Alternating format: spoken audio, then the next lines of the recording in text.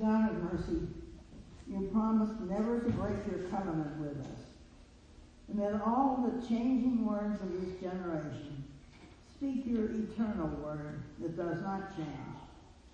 Enable us to respond to your gracious promises with faithful and obedient lives.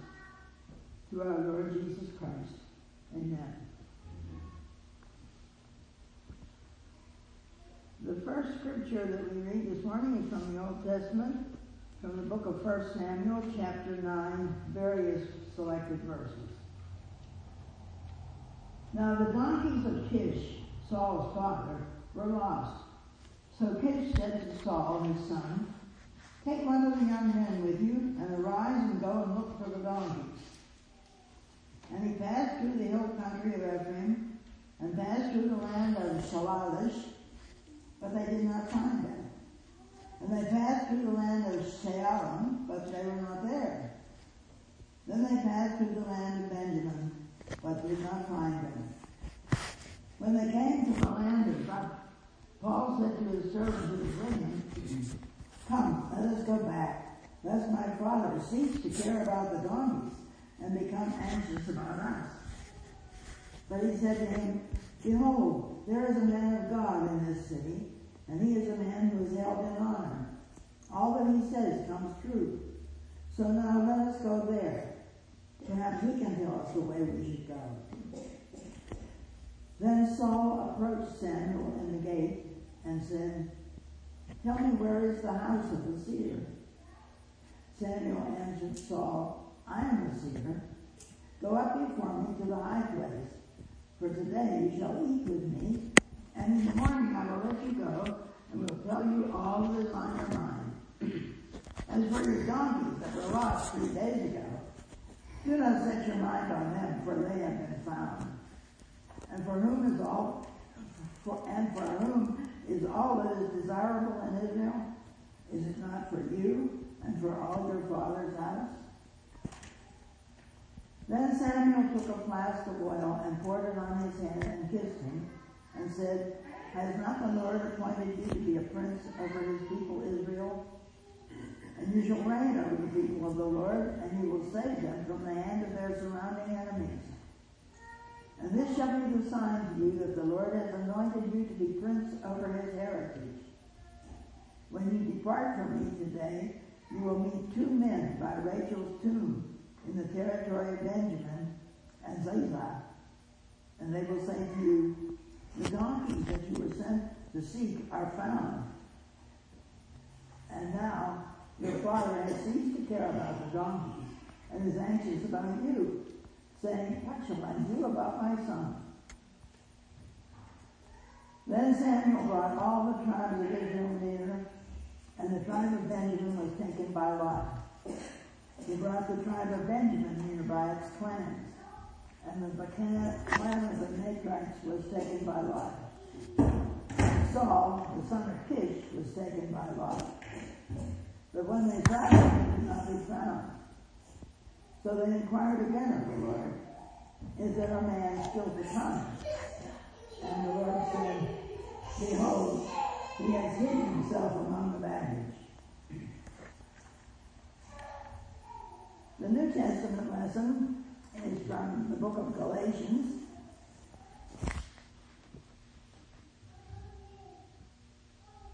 chapter 5, verses 13 to 26. "For you were called to freedom, brothers, only do not use your freedom as an opportunity for the flesh, but through love serve one another. For the whole law is fulfilled in one word: you shall love your neighbor as yourself. But if you fight and devour one another, watch out that you are not consumed by one another. But I say, walk by the Spirit, and you will not gratify the desires of the flesh. For the desires of the flesh are against the Spirit, and the desires of the Spirit are against the flesh. For these are opposed to each other, to keep you from doing the things you want to do. But if you are led by the Spirit, you are not under the law.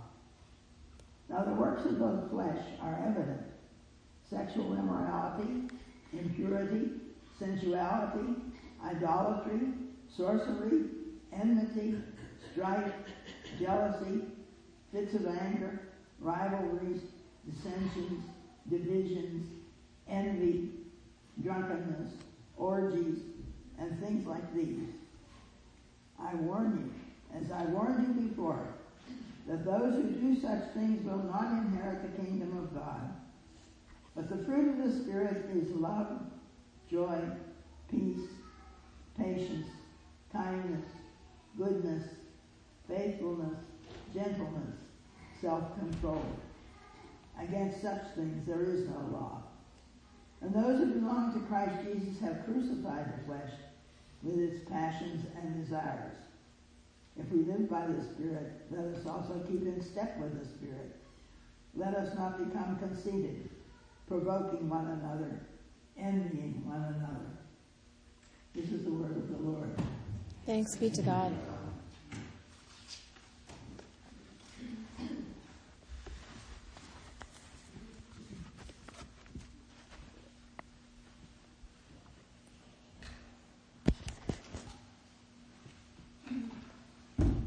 May the words of my mouth and the meditations of each of our hearts be pleasing and acceptable to you, O God, our rock and our Redeemer.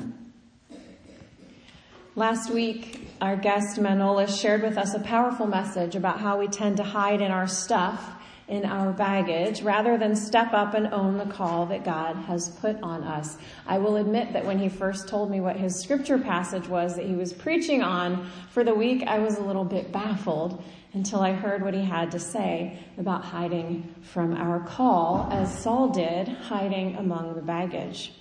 And I want to spend a few weeks now as we wind down our liturgical year to dwell with that, to explore it a bit. So over the next few weeks, we're going to look at things like, how are we hiding in our own stuff? What are the things standing in the way of our growth as Christians and as a faith community, and in the way of our carrying out the mission of the gospel? What is God's call for us as a congregation? How do we come out from among the stuff to own our call, the anointing that God has put on us? We're going to talk about overcoming things like busyness, apathy, fear, tradition, lack of gratitude. And we're going to talk about, as Manolis put it, flipping the map, looking at the world in a whole new upside down way, like Jesus calls us to. Sometimes, like Saul, our biggest problem is seeing the actual path God wants us on.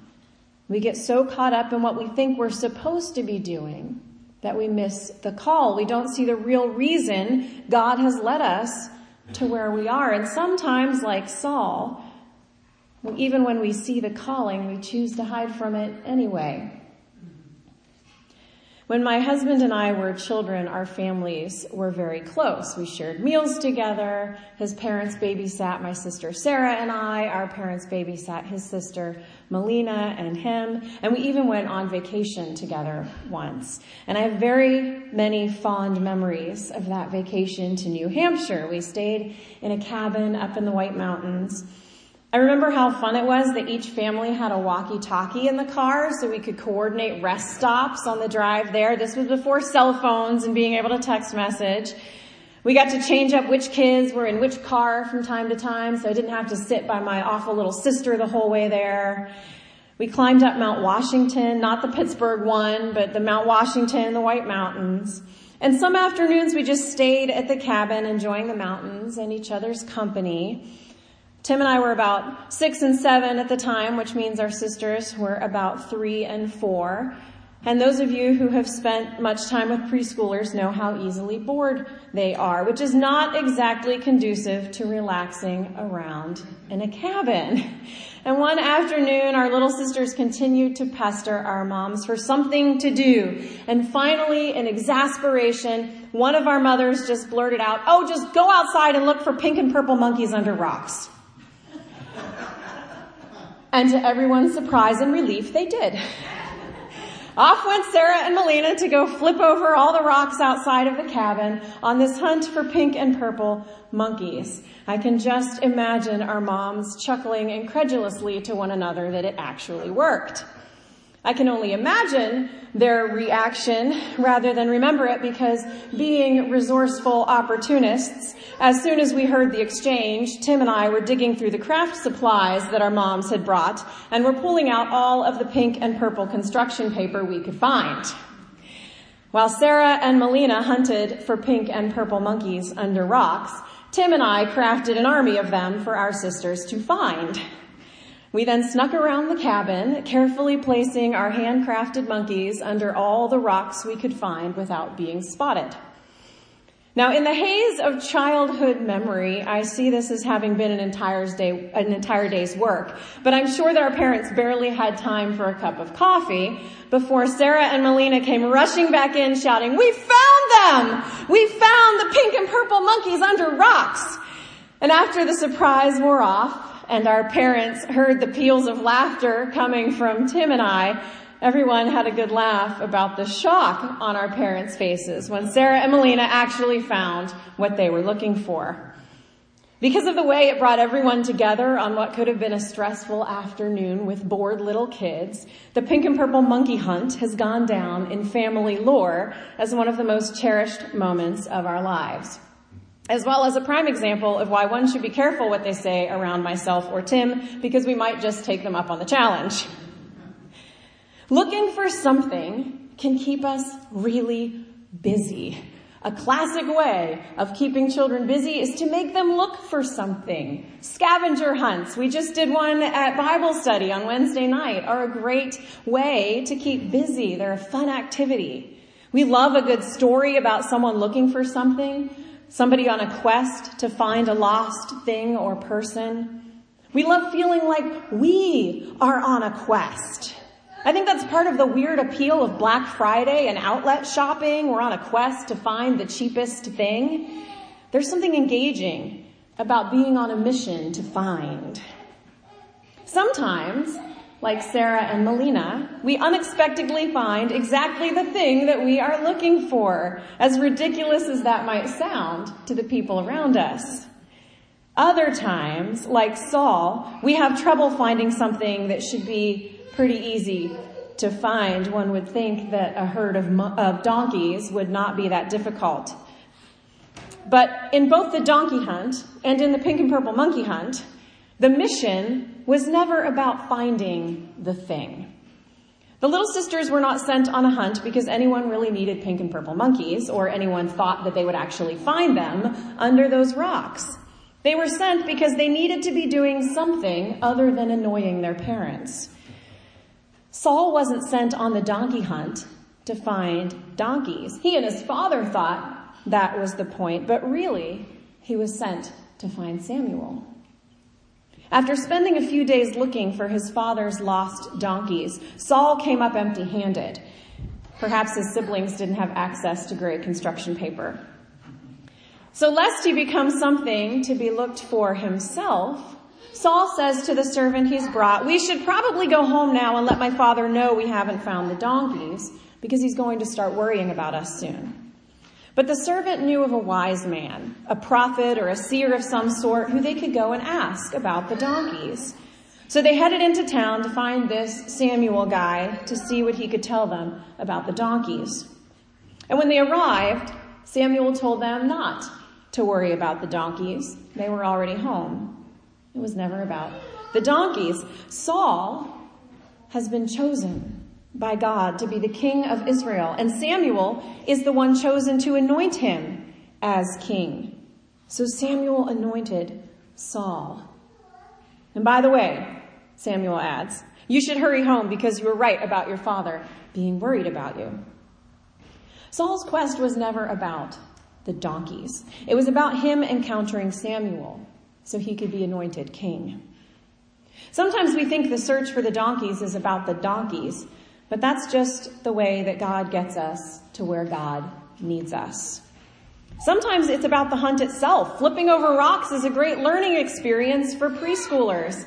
And sometimes God sends us places to teach us things, rather than for us to find what we were looking for. God sends us out not to find donkeys, not to find monkeys, but to find one another.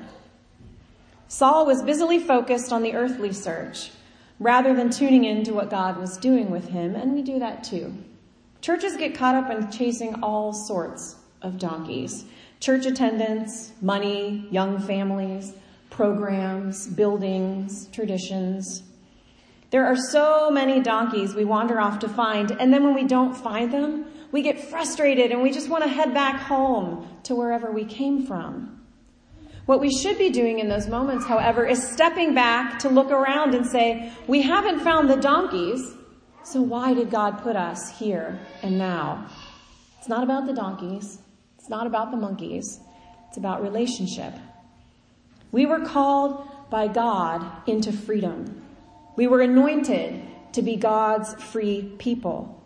This is a strange freedom. It's a counterintuitive freedom because the world says freedom is not having to worry about anyone else and securing safety and well-being for yourself. But as we see in Galatians, Christian freedom is the freedom to serve others, to love our neighbors. We are called into a life of love, joy, peace, patience, kindness, goodness, faithfulness, gentleness, and self-control. These are the qualities we need to practice in ourselves if we are to be loving to one another. So the best assessment of our endeavors together is, are we loving our neighbors and acting in love, joy, peace, patience, kindness, goodness, faithfulness, gentleness, and self-control? Or are we just chasing donkeys?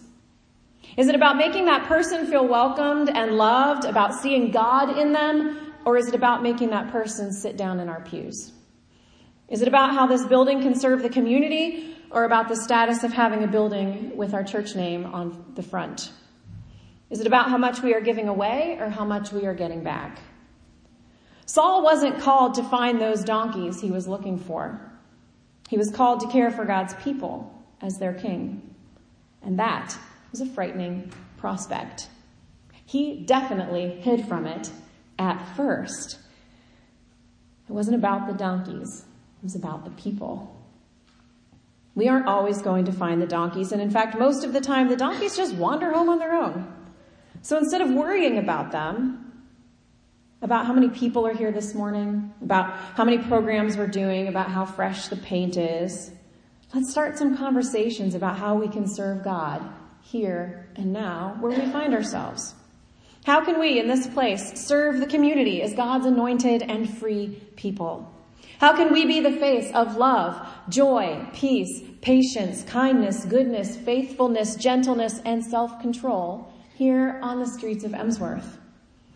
We're going to stick with this for a while this fall. It's really vital work for the church to be doing. So I encourage you, if you miss a week of church over the next few weeks, make sure to pick up a copy of the sermon you missed the following week or to listen to it online. If you don't know how to do that, you can email me. And as you all know, sometimes I give you homework, and this is one of those times. I know that some of you probably ignore me when I do this. Maybe some of you even roll your eyes and thinking I'm being idealistic when I give you these challenges. But I ask you to take this seriously because there is absolutely nothing I can do to save this church or to create church growth other than to help point you all in the right direction and lead the charge. Revitalization, church growth, church health is a result of hard work of an entire community, not just one person. So here's your homework this week. Pay attention to the community around you in a new way that you haven't before. Pay really close attention as if you've never been here before. Go for a walk along Church Street. What do people need? Who do you see around you? What is the pain that you see or feel in your neighborhood, in your community? What donkeys and monkeys are people out looking for? What is the church or community doing to address those needs or that pain? How are we helping to point people to the real end of their search? This might take some research on your part, and the answer might legitimately be that the church and community are doing nothing to address that need or that pain that you are seeing. So then finally, how can we as a church be involved in meeting that need, in soothing that pain? This is hard, and so this is going to be ongoing homework. There are no easy answers for this sort of work.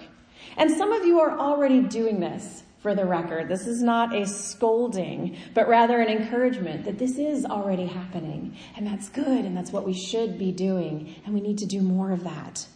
So over the next few weeks, we'll talk about the reasons that this is hard work and how we can overcome those things that stand in our way when we're trying to do God's work in the community.